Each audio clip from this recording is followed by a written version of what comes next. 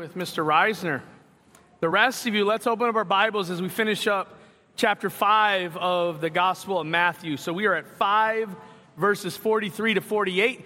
If you do not have a Bible, please pick one up over at the resource table so you can follow along with us as we explore God's Word together. So that's Matthew chapter 5, verses 43 to 48. You have heard that it was said, you shall love your neighbor and hate your enemy. But I say to you, love your enemies and pray for those who persecute you, so that you may be sons of your Father who is in heaven. For he makes his sun rise on the evil and on the good, and sends rain on the just and on the unjust. For if you love those who love you, what reward do you have? Do not even the tax collectors do the same? And if you greet only your brothers, what more are you doing than others? Do not even the Gentiles do the same? You therefore must be perfect as your heavenly Father is perfect. Let's pray. God, we come before you right now, and we pray, Lord, that you would speak to us.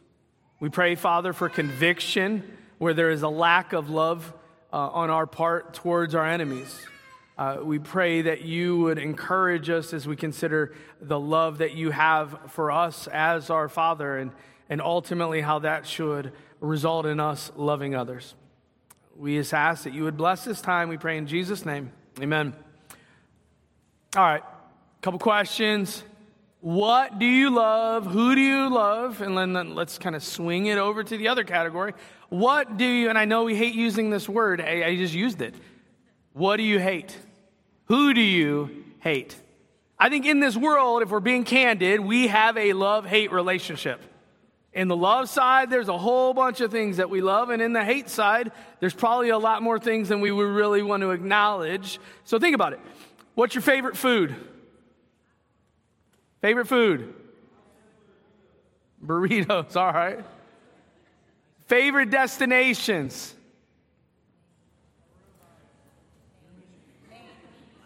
Miami. So locations. Favorite hobbies? I mean, we have a lot, right? I'm driving here, people were activities doing CrossFit. People I know who do CrossFit, they love CrossFit. Like it is a passion of theirs. Possessions. There might be certain things in your house. I mean, I love this. I love this outfit. We have a lot of things that we love. And then we transition from these things and these objects and these activities, and then there's people. Like, I'm hoping you love your spouse. Hoping you love your kids, family members, friends, like you kind of, and then there's people you love that you don't even know, right? You love your favorite athlete. Where's Dallas? Loves Joe Burrow. He doesn't know you, Dallas. He doesn't, and you love him. Like we love things like that. We love actresses, musicians, all these different things. But then there's so many things that we hate, right? I mean, there's foods that you hate. Children growing up, there's certain, like vegetables, I remember. The thing I remember when Abby and I started dating, the thing that her family loves to make food with is vinegar. And I've grown to actually like it. We're 23 years in, kind of like some of the stuff, like cucumbers and onions. When I first tried it, I was gagging. I was like, this is the worst. Like, why are you eating vinegar? There's other things. I noticed this week, I hate traffic. Can I get an amen? Oh my goodness. Like I had to drive so much this week, and every time I drove, it was just traffic, and I just had to keep taking a deep breath. There's things that we hate. But not just that, unfortunately we start transitioning, and there's people in your lives that have wronged you, and you start thinking about them, and maybe you're not willing to say, I hate them, I just deeply despise them, I loathe them with a great passion, but you're not willing to say the hate word. But the truth is, there are people. And I think what has happened for us in the world that we live is humanity has adopted an attitude that hatred is an inevitable part of living in this world. It's to be expected. We often justify it, the things that we hate, the objects that we hate, the people that we hate, they deserve it. So it's okay. But the follower of Jesus, as we're going to see, has no place for hatred in their heart towards fellow man. Rather than hate, we're called to love and to follow the example of Christ. We're to love the unlovable because that is what Jesus has done for you and I. So as we unpack the passage today, we're going to consider this love-hate relationship that we're talking about. We're going to begin by looking at the acceptable hatred. We're going to look at the acceptable hatred that was going on amongst God's people. That it was okay to hate certain people. If they fell into a certain category, it was justifiable, it was understandable, it was be expected. But then secondly, we're going to see the affectionate heart that Jesus calls them to radically love. Rather than hate the person, I want you to love the person. And then we're going to see the abundant hospitality. And it's really the example of God and his common grace and mercy towards all of humanity. And using that as a baseline, you and I are called to love our fellow man. And then we'll wrap up our time as we look at the average habit. Everybody loves the people that love them. The difference is when you and I love the people that don't love us. So let's begin. Let's pick up at verse 43 as we see the acceptable hatred. Now, if you remember where we are in the Sermon on the Mount, Jesus, like several weeks in a row, we've seen him intensify our faith. They said, hey, as long as I don't kill somebody, it's okay to hate on my brother. And he said, no, you murder them in your heart. It's okay to lust after a woman as long as I don't commit adultery. He's like, nope, you're committing adultery in the heart. It's okay to divorce as long as we do it right. Actually, you shouldn't be getting divorced in pretty much every situation. And even the divorce that was allowed there was a very small window of the okay, and even why it was to protect. We saw oaths that they were swearing to sometimes keep their word, sometimes not. And then last week we saw them justifying revenge using God's word. They said, hey, eye for an eye, tooth for tooth. It's in the word. Therefore, and even though the reality was that was there to protect against personal revenge, they were using it to justify revenge. And now he's going a step further. He's going deeper. He's like, not only do I want you to not revenge the wrongdoer, I want you to love them. I want you to love them. Read with me. He says, you have heard it was said, you shall love your neighbor and hate your enemy. All right, we're going to break that phrase down into two parts. First of all, you have heard it said you are to love your neighbor. And it's true. They have heard that from God's word. Leviticus 19:18. Leviticus 19:18, it says, you shall not take vengeance or bear a grudge against the sons of your own people, but you shall love your neighbor as yourself. I am the Lord. God emphasizes love for the neighbor in the Old Testament, specifically with them being sojourners and they were all over the place. I want you to love the people, often the people who are outside of God's covenant family. I want you to love on them. But it doesn't stop in the Old Testament. We've seen it time and again in the New Testament with Jesus, the idea of loving your neighbor. Luke 10:27. He says, you shall love the Lord your God with all of your heart, with all your soul, with all your strength, and with all your mind. And guess what? And love your neighbor as yourself. So imagine if you're one of these people hearing, and I don't think the first century had the Wheel of Fortune. I don't. But if they had it, and you had a 3-word phrase, and as all the guessing, you got your neighbor at the end, and then you had the O and the E, so you're missing the LV. What are you going to guess in the first century? Love, right? Love your neighbor. We know it. We're supposed to love your neighbor. But then here's the second part. And here's the problem. And here is the progression we're seeing with the Pharisees. Because they've taken God's word and kind of manipulated it through some of the previous passages we've looked at. But this one is not a manipulation. He says, love your neighbor and hate your enemy. Where did they get that? Maybe they just got confused over the years. Maybe it got, you and I, we do this, misused phrases. Who here says, I could care less? Raise your hand. I know I've heard some of you say it. What are you supposed to say? I couldn't care less. When you say I could care less, it's like, no, it's possible for me to care even lesser than I care right now. The other one, and I'm guilty of this, I say for all intensive purposes. It's actually for all intents and purposes. I usually just say I heard it both ways if somebody corrects me. And they said, you've heard it a wrong way. But no, so maybe that's what the Gentile or the Pharisees, right? Somehow it got no, it didn't. They added this. This was never, ever, there's nowhere in the Bible where it would teach that you are okay to hate your enemy. This was willful rebellion on a part of the Pharisees and the scribes. And we know this because later on, we see in the Gospel of Luke, chapter 10, verse 29, one of these experts in the law, he's trying to justify himself, and he speaks of how, we're supposed to love our neighbor as ourselves. And then he asks him a question, what? Who is my... And what he's hoping for, what he's longing for is an exception clause. Here is your neighbor, but then when we look at the Good Samaritan, who ends up being your neighbor? Everyone.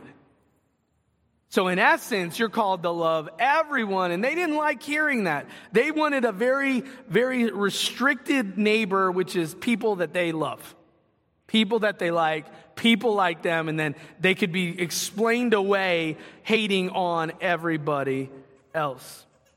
And that was the problem. There was so many distinctions: Jew, Gentile, rich, poor, a good Jew, a bad Jew. Like they were justifying, I don't have to love them because they don't follow the law like I do. They're Gentiles, I don't have to love them. They're poor, I don't have to love them. Let's be real with each other. Are there people in your life that you don't like? And not only that you don't like, that you explain it away. You justify it.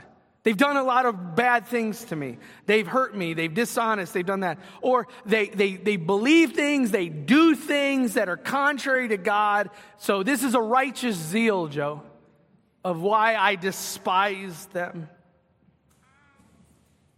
Do they deserve such animosity on your part? Because that's the acceptable hatred that Jesus is combating. Well, let's now look at the affectionate heart. So we've seen that they thought it was okay to love neighbor but hate enemy. So Jesus, once again, turns their world upside down. He ultimately is telling them, you need to repent because you're totally missing the point. Rather than hate your enemies, you need to love them. He goes on, but I say to you, the word of God saying to you, so this is authoritative, this is binding what he's telling them to do. He says, love your enemies and pray for those who persecute you. Can you imagine you're sitting there and you're hearing this and you've thought all along it was okay to hate my enemy, and now Jesus is saying, I want you to not hate him, I want you to love him. Instantly, inner defense attorney, right, is stepping in. You want to say, but. And Jesus doesn't give any room for a but. He says, no, I want you to love. And it's the idea of putting forth effort by loving. One of the first Christian songs I ever heard was DC Talk. Love is a verb. Anybody? Down with the DC talk, down with the DC talk. Love is a verb. And I remember that because there's such a fitting nature to it, because I think sometimes we talk love. But friends, in the context of marriage, and I do marriage counseling, and I am married, like you can talk a good game if it is not built up with actions. The spouse, whether it's the husband or the wife, they don't feel loved. You need to demonstrate it. And what Jesus is saying here is, I want you to demonstrate love towards your enemy, not just words. Now, it's weird because in the Old Testament specifically, there's not much mention of loving enemies in the Old Testament. There's a lot of discussion of enemies. You look at the Psalms, one of the main subject matters in the Psalms, specifically with David, is his enemies and his foes. And what is he constantly asking God to do? To deliver him from his enemies. Psalm 59:1, deliver me from my enemies, oh my God. Protect me from those who rise up against me. But what Jesus is saying here is so shocking. It's so countercultural. It's so different. They've never heard a message like this, that not only, I'm going to pray maybe for deliverance from my enemy, but I need to pray for my enemy. I need to love on them. Romans 12:20 says, if your enemy is hungry, feed him.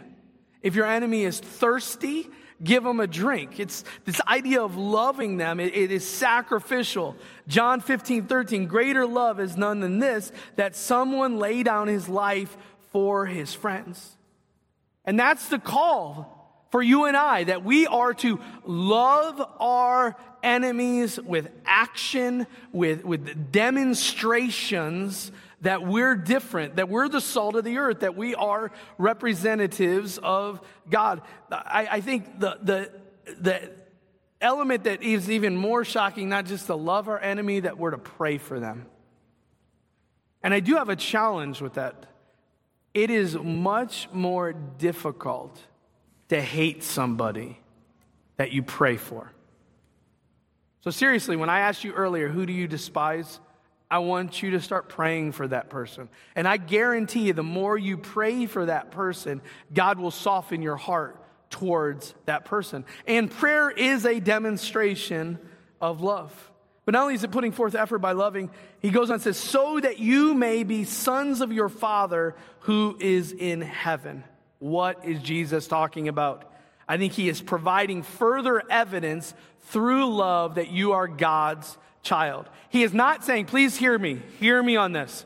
He is not saying you and I loving our enemies makes us a son of God. Okay? It's not a step into earning God's favor. That if I love my enemies, I will become a child of God. I'll get to go to heaven. It's that marker. No.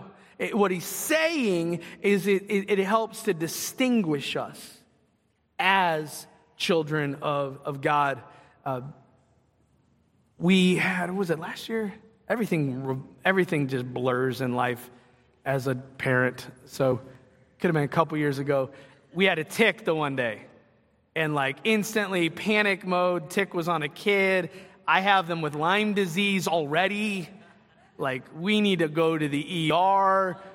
So we ended up going to our urgent care. We had the tick in a bag. And like we pulled it out, and the nurse practitioner, we went online and we're comparing the tick to all these different ticks. And there's certain ticks that are more prone to carry Lyme disease and all that stuff. It ended up not being a tick that would normally carry Lyme disease, and there was no noticeable bite, and so he was fine, still has no Lyme disease, praise the Lord. But like being able to look at something helps us to identify, right? And what Jesus is saying, this is important for us to grasp, you and I loving our enemies, it identifies us as followers of Christ, because unbelievers do not love their enemies. Do you understand that? There might be a rare exception here and there, but generally speaking, unbelievers do not love their enemies. They do what to their enemies? They hate their enemies. John 13:35, Jesus says, by this all will know that you are my disciples if you love one another. So what he's saying is that our loving proves that we are God's children, that we are being like Christ. Ephesians 5:1, be imitators of me as beloved children and walk in love as Christ loved us and gave himself up for us. So we imitate God by doing what? By loving our enemy. Well, one, are you showing love to your enemies? Is it visible? Is it invisible love? Are you praying for them? Is your love evidence that you are a believer? Is our love as a congregation demonstrating that we are a church filled with people who love Christ? So we've seen the acceptable hatred. Thought it was okay to love neighbor but hate enemy. We saw the affectionate heart. They're to put forth effort, but they're also to provide evidence that they're God's children. Let's now look at the abundant hospitality. This is really the reason why you and I should be loving, because God has set the example. Or he goes on and says, for he makes his sun rise on the evil and on the good. He sends rain on the just and on the unjust. Notice the compassion of God on humanity. Notice, first of all, that it's the emphasis that God is the one doing it. That there's no confusion as far as to who is the gift giver in this particular circumstance. I know most of us probably at some time have experienced an act of kindness by somebody that they did not know who did it. Like a random act of kindness, maybe something was done anonymously. I know over the years as a pastor, there have been people that have stepped in and helped myself, helped my family, and I never ever found out who specifically did it, and I appreciated it. But like in this situation, what Jesus is emphasizing is this is not one of those secret admirer things. This is not done anonymously. What he's saying is it's clear to everybody, God is gracious, merciful, loving, and compassionate to all of humanity. He's celebrating that. Psalm 145:9, the Lord is good to all, and his mercy is over all that he has made. So think about that. Today, all the people that are living and breathing, experiencing God's creation today, God is doing that to them. Believers, unbelievers, doesn't matter. There's people that are married, they have children, they have jobs, they have food, they get to experience recreation, all of those things. All of humanity, that is not a Christian-only experience. God is blessing. 1 John 4:19, it says, we love, why? Because he first loved us. And there's a sense where he loves everybody in the demonstration of that. But then as Christians, we've been experiencing a love that's different than even the world. So we even have further evidence, further demonstration of God's love towards us so that we might love other people. Lamentations 3:22, the steadfast of the love, it never ceases. His mercies never come to an end. They are new every morning. Great is your faithfulness. So God's common grace on this world is evident to all. They might not believe it. They might not understand it, but it's reality. That if you don't know Christ and you're here today, God has demonstrated grace because you're here today. You're living, you're breathing, you're thinking, you're walking and talking, all of that stuff. But then notice not only the compassion on humanity, notice the character that he emphasizes of humanity. Who does he rise his sun upon? The evil and the who? The good. Who does he send rain upon? The just and the who? The unjust. Who's included in all of that? Everybody.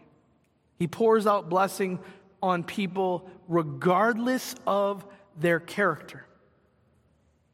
So like even as I was driving today on the highway, and I probably saw 50, 60 cars from my house till I got here, and I was thinking about that. Like I don't have a clue who was beside me, like the kind of person, but I guarantee I drove by people that are probably better people than me, and I guarantee I drove by people that, at least morally speaking, I probably live a better life than them. So like there's probably all across the map. And yet, as I'm driving and I'm looking up at the sun beating down, I was thinking every single person that's driving out here, they're experiencing the warmth of the sun.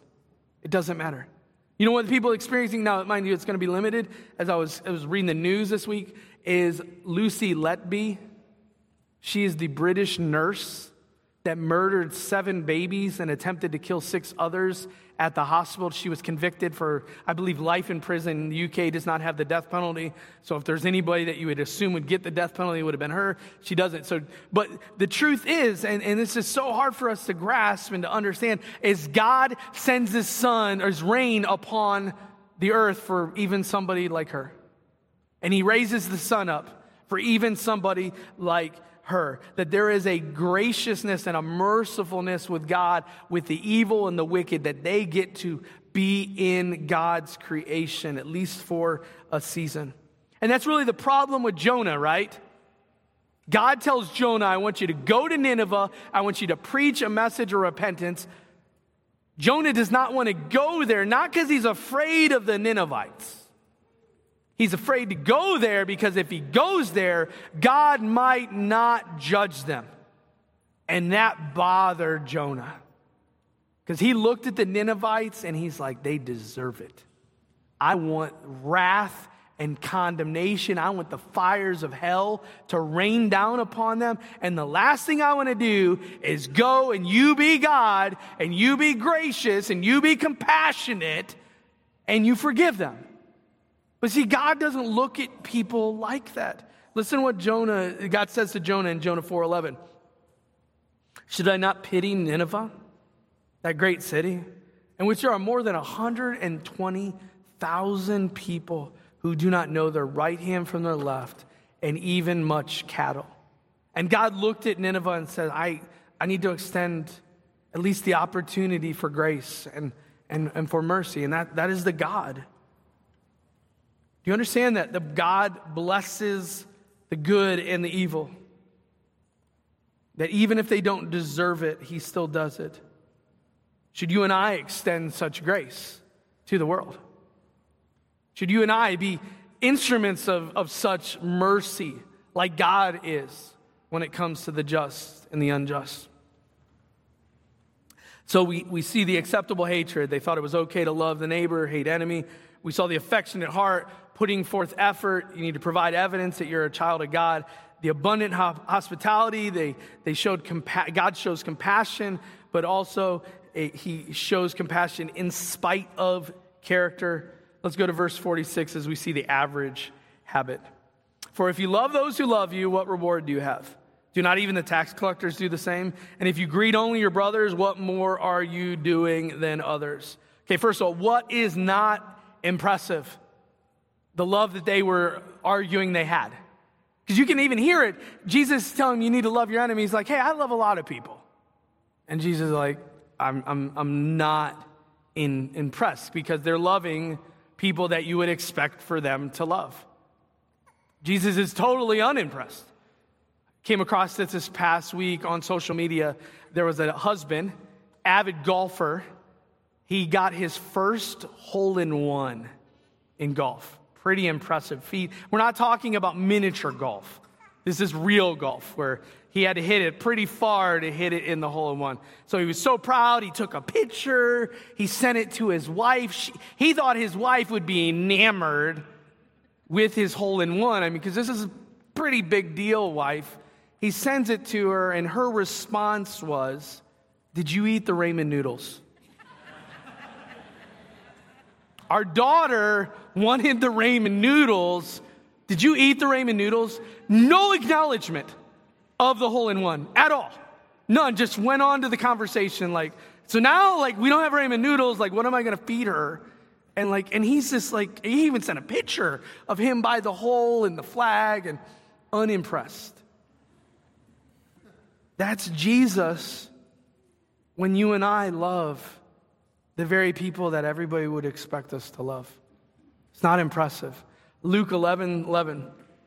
What father among you, if his son asks for a fish, will instead of a fish give him a serpent? If he asks for an egg, will give him a scorpion? If then you are evil, know how to give good gifts to your children. You see, we know how to give good gifts. We know how to love. And what's really like indicting upon them is the two categories of people he talks about. Tax collectors. They hated the tax collectors. They were known to take advantage of the people. They were ultimately working for the oppressing nation of the Romans. So like to say you're no better than a tax collector, it's about as low as you can go. And then the Gentiles, they hated the Gentiles because they're Jews and they're pure and the Gentiles are unclean. And he's saying you're just like them because they do the same thing.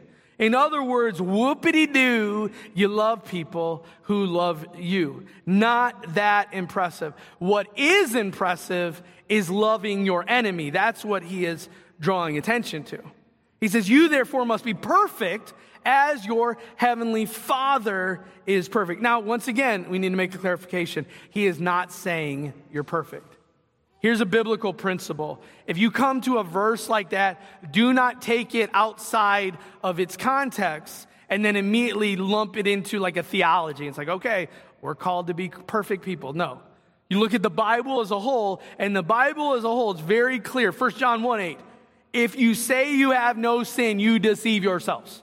So there is no perfect out there. What he is saying is, I want you to live a life that is more impressive.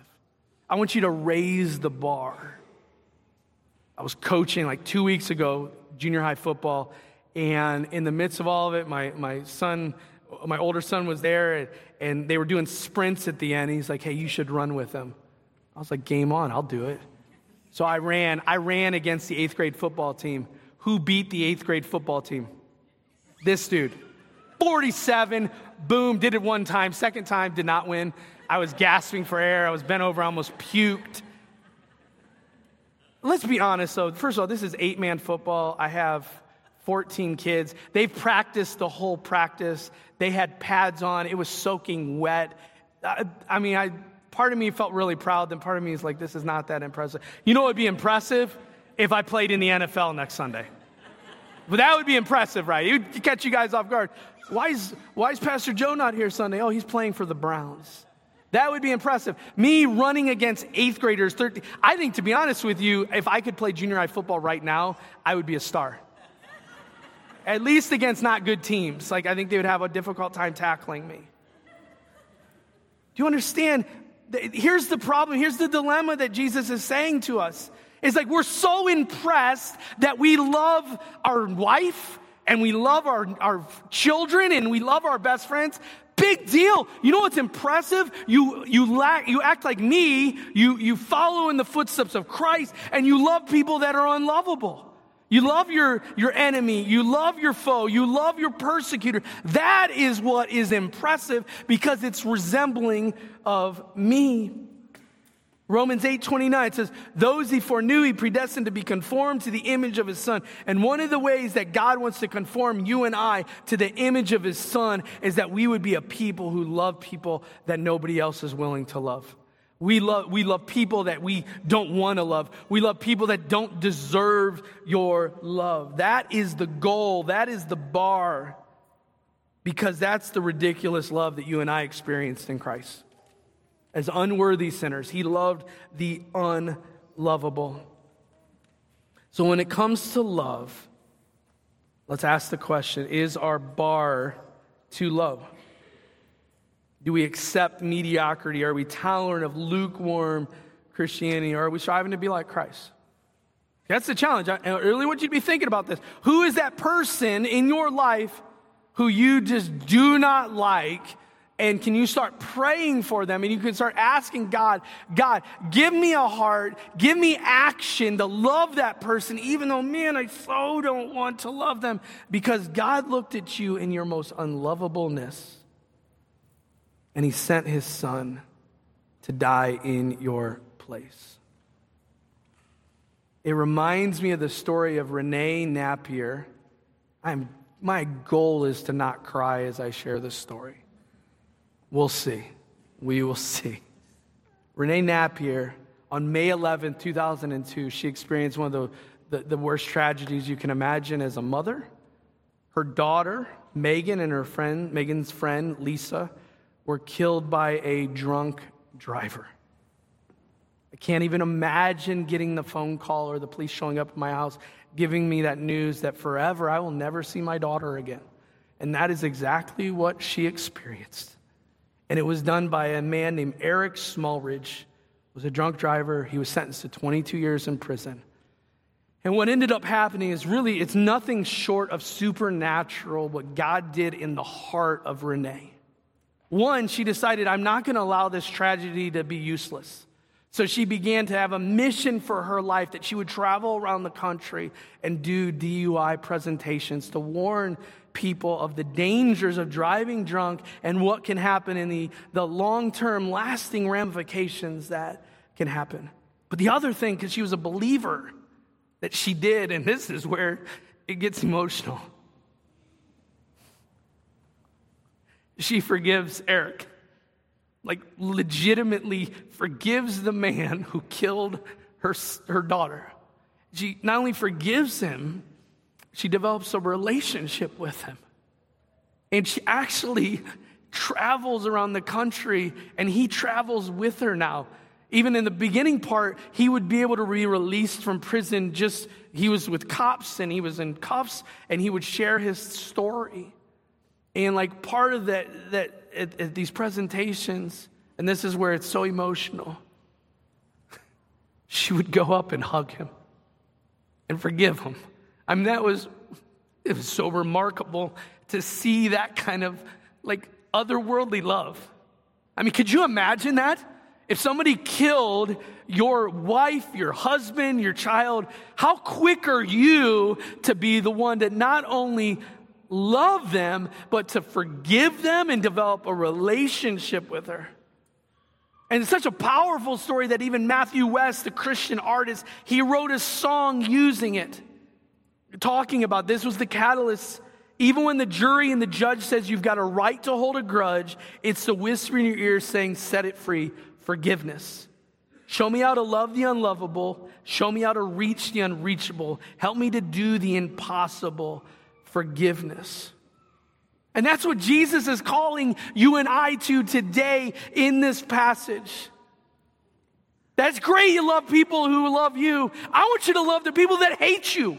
I want you to love the people that want you dead. I want you to love the people who persecute you. I want you to love the people that have harmed you, because that's what I did with you. C.S. Lewis says to be a Christian means to forgive the inexcusable because God has forgiven the inexcusable in you. That's how and why we can love our enemies. That's why, to be honest with you, Renee Napier, it's an amazing testimony, but you know what is way more powerful than Renee Napier? Jesus Christ. On the cross, he could say, Father, forgive them. They know not what they do. John 3:16, what do we say? For God so loved the world that he gave his only son. And the world was what? Unlovable, enemies of God, haters of God. And he sent his son. And that's why you and I should respond to our enemies in the ways of Christ. There's no place for hatred. So we need to stop being like the Pharisees, where we justify, we explain away our dislike towards people. Well, I don't like the liberals because they're this, or I don't like that. Or, friends, Jesus loved you when you were unlovable. So we, as followers of Christ, need to love those who are unlovable. Let's pray. God, we come before you now and we acknowledge that this is something that we can't do in our own strength, that this is something beyond us. Lord, our very nature, we are ones that like revenge, we like vengeance, we like to love those who love us, and we like to hate those that hate us and hurt us. But that's not the way of the gospel, that's not the way of Christ. So God, we pray that you would produce repentance in us, that you would change our hearts, that you would enable us to do that which we can't do. I pray even specifically right now, whoever that person is or people in our life that we are finding it the most difficult to love, that God, you would encourage us to begin praying for that person, that you might soften our heart, that if it wasn't for the grace of God, we might be that individual, and that, Lord, you would give us opportunities to love on them and to care for them as Christ has loved and cared for us. And we pray ultimately that those enemies, if they're not followers of Jesus, that even our demonstration of love might be the means by which you draw them to Christ, and that they would come to know his saving love. We ask this in Jesus' name. Amen. Would you stand, please?